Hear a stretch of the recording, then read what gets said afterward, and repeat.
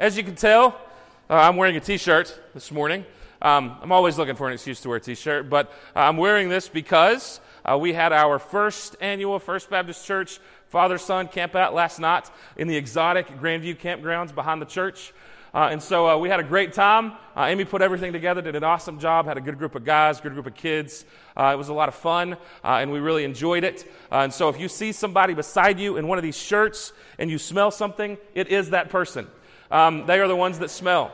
So go ahead and get ready for that. If you smell the nice aroma of mesquite or something in the air, or something, could be a broad array of things. But you know that's what's going on. So it's good to be here with you this morning after a little bit of sleep last night, and I'm excited to dive into God's Word. We're going to be in 1 Peter this morning, chapter 4, verses 8 through 10. If you brought your Bibles with you, you can go ahead and turn there. If not, that scripture will be on the screen behind me when we get to that point. So I'm always looking for the latest and greatest productivity app for my iPhone. I don't know if anybody else out there likes a good productivity app or not. Maybe you do, maybe you don't. Maybe it's not an app. Maybe it's something that you use in your workplace to help you be more productive. But I'm always looking for some kind of calendar or task management kind of system that helps me stay up to date. And what happens is I usually find one, and the latest one that I found is a Moleskine time page app. It's a good one. It helps me arrange what I want to do, when I want to do it. It helps me calendar throughout the week. And it's been really good for the last couple of months, but I'm starting to use it less and less. And social scientists tell us that there's something going on there, a phenomenon, if you will, called the novelty effect. And this applies especially to types of productivity in different workplaces, where someone will find something that helps them be more productive, and there will be a period of time after they find that new thing, that novel thing, in which productivity actually raises. But eventually, the novelty of that app or that whatever tool it is that you're using, that novelty will eventually wear off, and production will go back to normal, if not a little lower sometimes. And so that's the novelty effect, that something is new, it's awesome, that's what novelty means, the state of being new, original, or unusual. But eventually, all things that are novel at some point cease to be novel. The novelty wears off. Now, on the flip side, my phone is something that is, while novel in a way, since the iPhone's been in existence for a little bit over 10 years now, it's still something that is new to me every day, even though it's old to me. And this is part of the genius behind the people who produce smartphones today, is that they are constantly updating. I think iOS 11 iPhone users out there, I don't know if anybody's updated to that or not, but that's the latest, greatest update that's out there that makes your phone seem a little different, puts things in different places where you get frustrated because you can't find them. But at the same time, you're probably not going to complain in that situation that your phone feels old or stale because it's always updating. It's learning about you. It's learning about your preferences. It is gauging itself around how you do things. It begins to, if you do the predictive text like you're texting, it figures out what words you consistently use and gives you those as suggestions. If you search for things on Safari or on Google or in any other kind of search engine, it learns who you are and it begins to discover what you want to look for. Amazon does the same thing. It learns who we are, and so it's constantly updating, constantly evolving to match us and who we are. And that is not necessarily novel, even though that's a new idea. That's more along the sense of what I want to talk about this morning, and that is intimacy. Of being able to develop a long-term relationship that doesn't seem boring or old or stale. A long-term intimate relationship that is actually novel in some ways. You see, relational novelty, when we talk about relationships, is overrated. Because everybody's always looking for something new and something fresh and something exciting, and especially in relationships. We can be in a relationship in which we've been for a long time, things begin to seem stale, and I mean this friendship to romantic relationship and anything in between. And at some point we begin to think, this is old, this is boring, I need something new, I need something fresh. I've fallen out of love, so I need to fall back in love. That is that novelty effect going on, and that is overrated in our society. Relational intimacy, on the other hand, is underrated. That idea of working, like we talked about last week, to develop a long-term relationship, one that can take the bumps and bruises and the chaos of life and become stronger in the long run. One that doesn't grow stale with age, but grows better with age. That is underrated in our society because it's harder to accomplish. Novelty is overrated, intimacy is underrated, and both of them are necessary. You see, relational intimacy means consistently finding novel ways to communicate an old love. Finding new and fresh ways to communicate a passion that has been in your heart and in your mind for sometimes decades. That's what intimacy looks like. A love that is new, that is fresh every morning. And so in thinking along those lines and continuing along in our relationship series, we are going to look in 1 Peter, again, chapter 4, verses 8 through 10, as Peter begins to close his first letter, and he begins to say these words about love. Again, 1 Peter chapter 4, starting in verse 8. Above all, keep on loving one another earnestly, since love covers a multitude of sins. Show hospitality to one another without grumbling. As each has received a gift, use it to serve one another as good stewards of God's varied grace. Above all, Peter says, as if this is the prime directive, the main teaching, above all, love each other earnestly. The Greek word behind earnestly there, it means something that is stretched out. And so it is taking a passionate love, a love that all of us love to fall in love with, and stretching that out over time so that it becomes consistent and long-lasting. You see, he tells to keep on loving one another, as if it is a continual action, because that's what relational intimacy is. Relational intimacy requires moment-by-moment decisions to choose to love the other person. It's not just a single I do. It's not just a single time that you look at your best friend in the eye and tell them, hey, buddy, I got your back. It's not just a single time that you cover for someone at work in your workplace without telling the boss that they missed an assignment. It's not just a single decision to act on someone's behalf. It is a continual, constant, daily, sometimes hourly, if not minutely, when you're in the midst of chaos, decision to choose to love the one with whom you are in a relationship. That's what intimacy looks like, a continual moment-by-moment decision. Maintaining intimacy like this is both the hardest and the most satisfying element of any relationship. This is one of the reasons why relationships fall apart, because maintaining intimacy is difficult. Now, you're looking at me with blank faces, maybe because you have intimacy figured out. But why is it hard to maintain intimacy? Here's why it's hard to maintain intimacy. Because maintaining intimacy with a friend or a spouse or a coworker or anybody else that you work alongside of, a deep, long-lasting relationship, means that you are in a relationship with someone who knows your game, who knows all of your tricks, who knows how to counter-argue all of your arguments because they've heard them 1,000 times before. Right? Can I get a nod of identification with anybody? It's somebody who knows your bad habits, who knows the promises that you failed to keep, who knows the way that you do things when you're trying to be, kind of lying or bending the truth. They know the way that you kind of do that and try to skirt around issues. And when you're in a relationship with someone like that who knows your game and knows how you operate, it can sometimes be hard to build that long-lasting intimacy. Because sometimes familiarity does breed contempt, as the cliche goes. But if we do the work, if we go through those tough times, intimacy, relational intimacy, long-lasting, decade-long love or friendship is something that is satisfying beyond any other human relationship interaction that any of us can have. Peter goes on to describe what this kind of love looks like. He says, love covers a multitude of sins. Wayne Grudem, a New Testament theologian, puts it this way, and I'm going to quote him because I think he says it perfectly. Where love abounds in a fellowship of Christians, many small offenses, and even some large ones, are readily overlooked and forgotten. But where love is lacking, every word is viewed with suspicion. Every action is liable to misunderstanding, and conflicts abound to Satan's perverse delight. You ever been there? When love is lacking, every word is viewed with suspicion. Every action is liable to misunderstanding. You've been in those relationships, have you not? All of us have. Where everything is so fragile. When you're walking on such thin ice that one word can throw everything into a tailspin.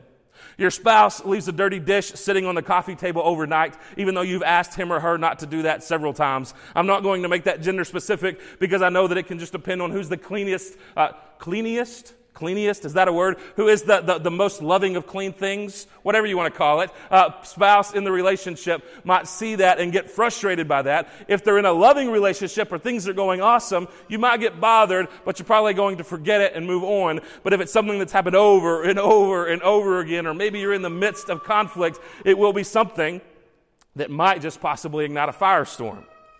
Or how about your best friend who has that laugh? You know that laugh that I'm talking about? That you could hear it in a room full of thousands of people and you can pick that person out. Does anybody have a friend like that? Or are you a laugher like that? Where it has this certain tone or pitch that gives it away wherever you are. You can hear it a mile away and you can know that's so-and-so. When you first became friends with that person, it made you laugh, right? It made you giggle at that person. But if you get into conflict with that person, that laugh becomes like nails on a chalkboard, doesn't it? It becomes something that annoys you, something that moves inside you to the point that you just want to get away. Something small becomes something big. Those of you who have teenage children, your teenage child arrives home 3 minutes after curfew. Maybe it's the first time, but if things are going on in your relationship in such a way that everything is healthy, you know that child respects you, you know that it was just a mistake, maybe there is some sort of discipline, but you quickly heal and you move on. But if things are at the point where they aren't healthy, where you're worried that the child doesn't respect you, that it isn't a loving relationship, those 3 minutes can spell doom for that child's future as far as his social life goes. Can I get an amen from anybody?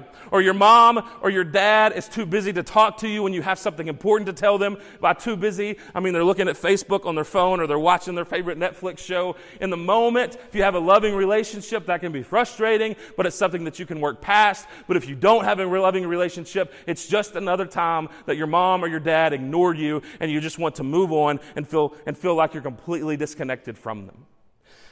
You see, if I trust that you love me unconditionally, I can forgive your mistakes with ease. If I trust, like if I know that you love me unconditionally, without fail, if I can take that to the bank, when you mess up, I can forgive that. Because I know that it is a hiccup. I know that it is something we will get past and can move on from. But when I doubt that you love me unconditionally, when that trust is on shaky ground, that leaves me with an uneasy feeling, and that can lead to even a small offense becoming a big deal. But that is what intimacy looks like. When you love unconditionally, you can forgive mistakes with ease. Well, what about when they're not easy? I gave you some pretty simple examples. What about some more difficult ones? Would your relationship in all these different areas survive these kind of mistakes?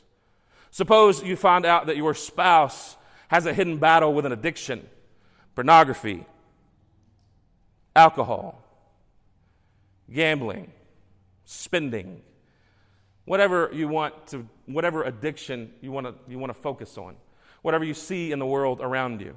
Suppose they come to you confessing that addiction. That's a big deal. That's not a small thing. Is your relationship founded on love strongly enough that it can survive that? Because love covers a multitude of offenses. Your best friend with whom you share a personal and deeply embarrassing secret with goes and tells somebody else, someone you specifically asked her or him not to tell. Can that friendship survive that kind of mistake? Your teenage child doesn't just come home a few minutes late. They get brought home by the police with a minor in possession ticket. Can that relationship survive something as serious as that?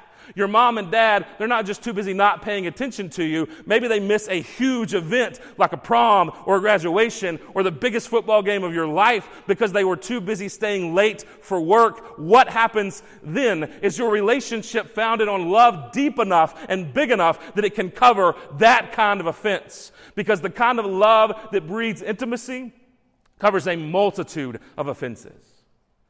It's also something that shows hospitality, as Peter goes on to say. He says, show hospitality without grumbling. Now, hospitality is the friendly and generous reception of guests. That's the dictionary definition of it. But I like this one better. It's by a dude named Donald Coggan. And he says it this way: true Christian hospitality is making people feel at home when you wish they were at home. You catch that? Making people feel at home when you wish they were at home. Hospitality without grumbling. Peter felt it necessary to add that without grumbling, probably because when anyone extends themselves in an act of hospitality or kindness, what does that mean? It means you are putting yourself out there to the point that you could be taken advantage of. That somebody can take that hospitality and maybe use it against you. That someone can take the hospitality for you to come over and hang out for a few minutes and watch the game, and then at midnight they're still there and they've eaten every single snack in your fridge. That somebody can take your gesture of kindness and take more than you ever meant to give. But Peter says to love hospitably, to show hospitality without grumbling. Because it's not really hospitality if it comes with grumbling. It's not really hospitality if you said, sure, man, help yourself. Gosh, he sure is eating a bunch. It's not hospitality if you're holding it against the person while you're giving it to them. That's not the kind of love that Peter is talking about. That's not the kind of love that breeds intimacy, that breeds a long-lasting familial relationship.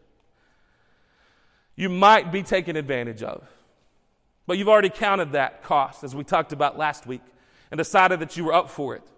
As a Christian, it's impossible to be hospitable while grumbling. Intimacy is found within relationships in which all parties are consistently kind to one another. That word consistently, I don't mean by that all the time. I just mean on a regular basis, consistently showing kindness to one another. Kindness. What a novel idea in 2017, right? Well, what a fresh take. Kindness. Doing for others as you would have them do for you.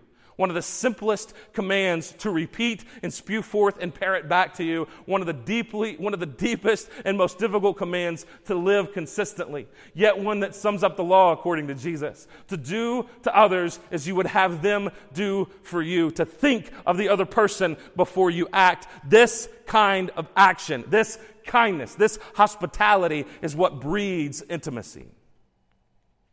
And Peter spells it out. He says, serve one another with gifts that God has given you. Serve. Be a servant of one another. Now, serve, okay, that's no big deal, right? But when you really spell that out, to make yourself a servant to those that you love, what does that look like in our world today? Think about a servant.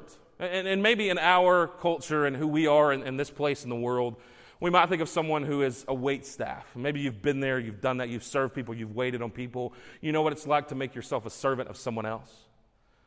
That idea, that metaphor of waiting on someone. Are you willing to wait on, to care for the people that you love? To wait on your spouse, to wait on your friend, your child, or your parent? Using the particular set of gifts that God has given you to serve them, to make yourself a servant to the people with whom you are in relationship. You see, Cheryl and I share a gift. We both have a sense of humor. And it's easy for us to joke around, to pick at each other sometimes, to make each other laugh. If you've been around us, you know that's the case. You know that's something we both enjoy. That breeds intimacy between us. Long-lasting relationships, I think, have to be founded on some sort of sense of humor. If not, you're just going to stare around and be mad at each other or be super serious all the time. And nobody wants that, because I don't want that. Does anybody want that? Does anybody want a humorless relationship? You got to have some humor in the midst of it. Can I get an amen? Or is everybody on the same page with me here this morning? Humor is necessary in that way. So we share that gift. That's easy to do that, to have that kind of humor-filled relationship. But God also gave me muscles and a brain, too. At least I think so. God gave me muscles and a brain. Not just to do that which is easy and which comes comfortable, but to do that which is sometimes uncomfortable, that He gifted me to do. To do things like see that there's a need, smell that there's a need, meaning a diaper that needs to be changed, and get up and meet that need.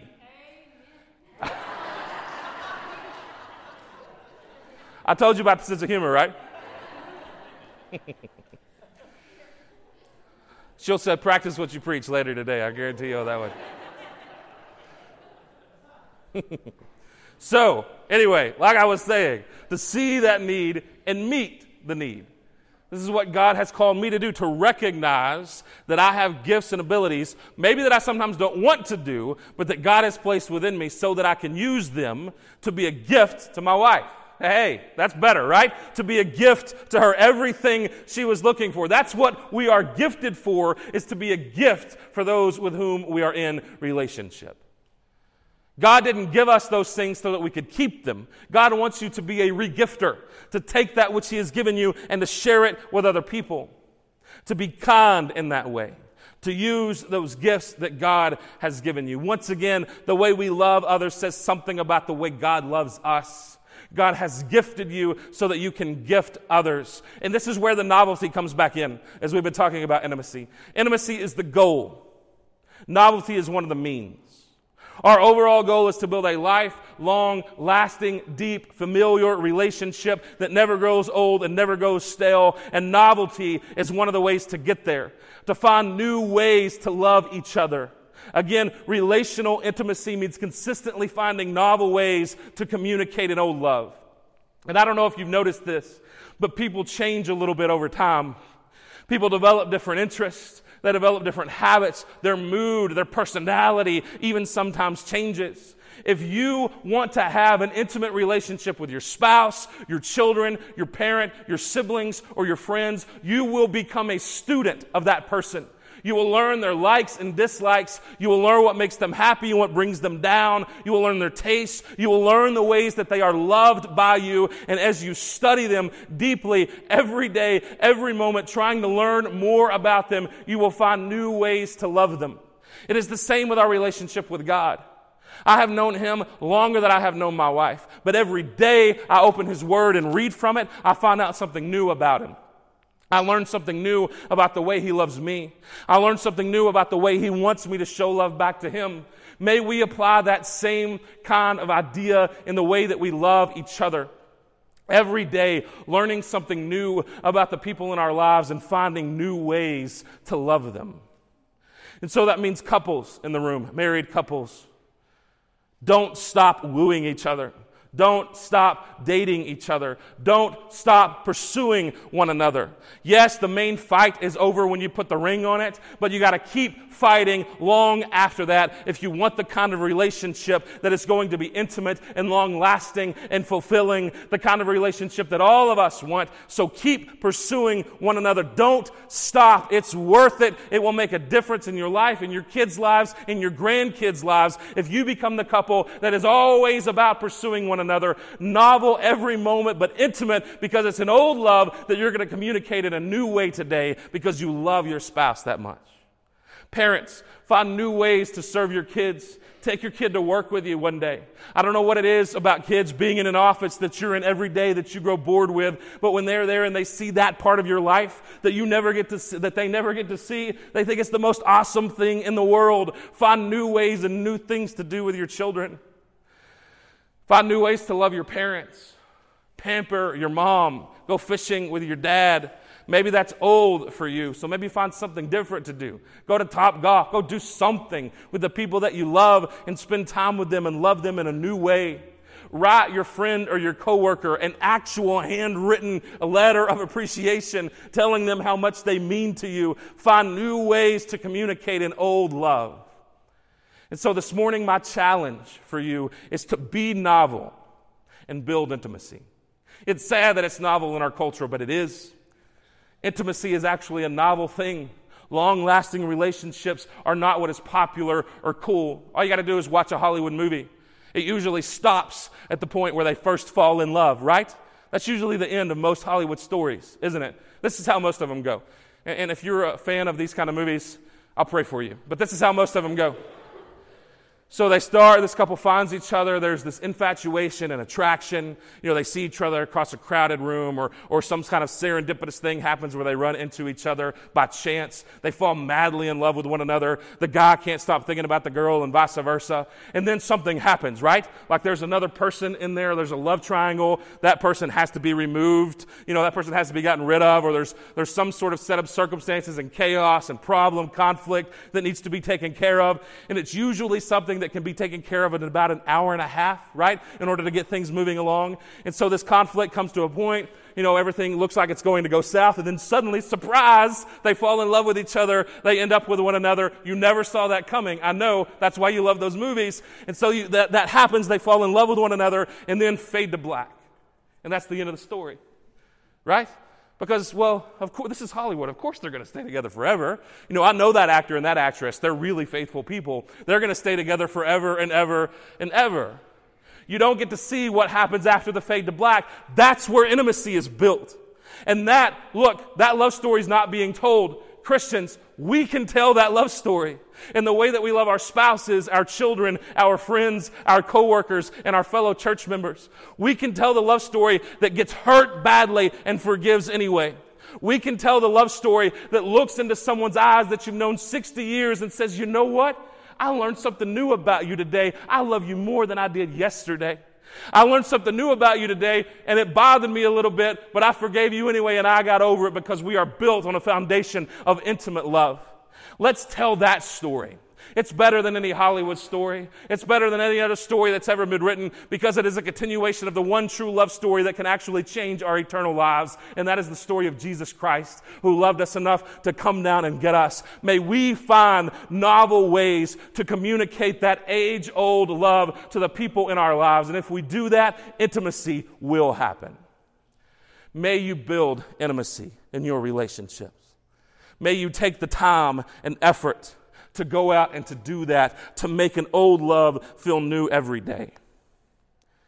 Appreciate the familiarity of an old, trustworthy love so much that just like the love of our Father, you find that those mercies, those love are made new every morning.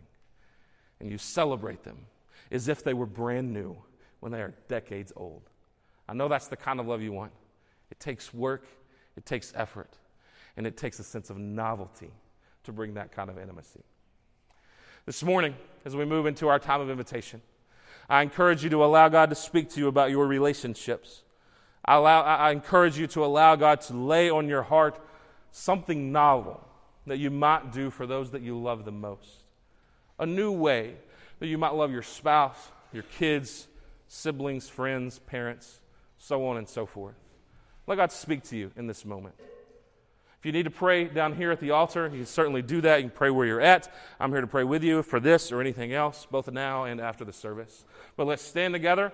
I'm going to pray. The band is going to lead us in a song of invitation, and then you move in whatever way God is calling. Father, once again, we thank you for your Son, Jesus. God, we thank you for the love that your word tells us is made fresh every morning, that you are the God who makes all things new. God, may you give us that same sense of novelty so that we may find new ways to love and new ways to express love to those that we hold closest. I pray that in Jesus' name. Amen.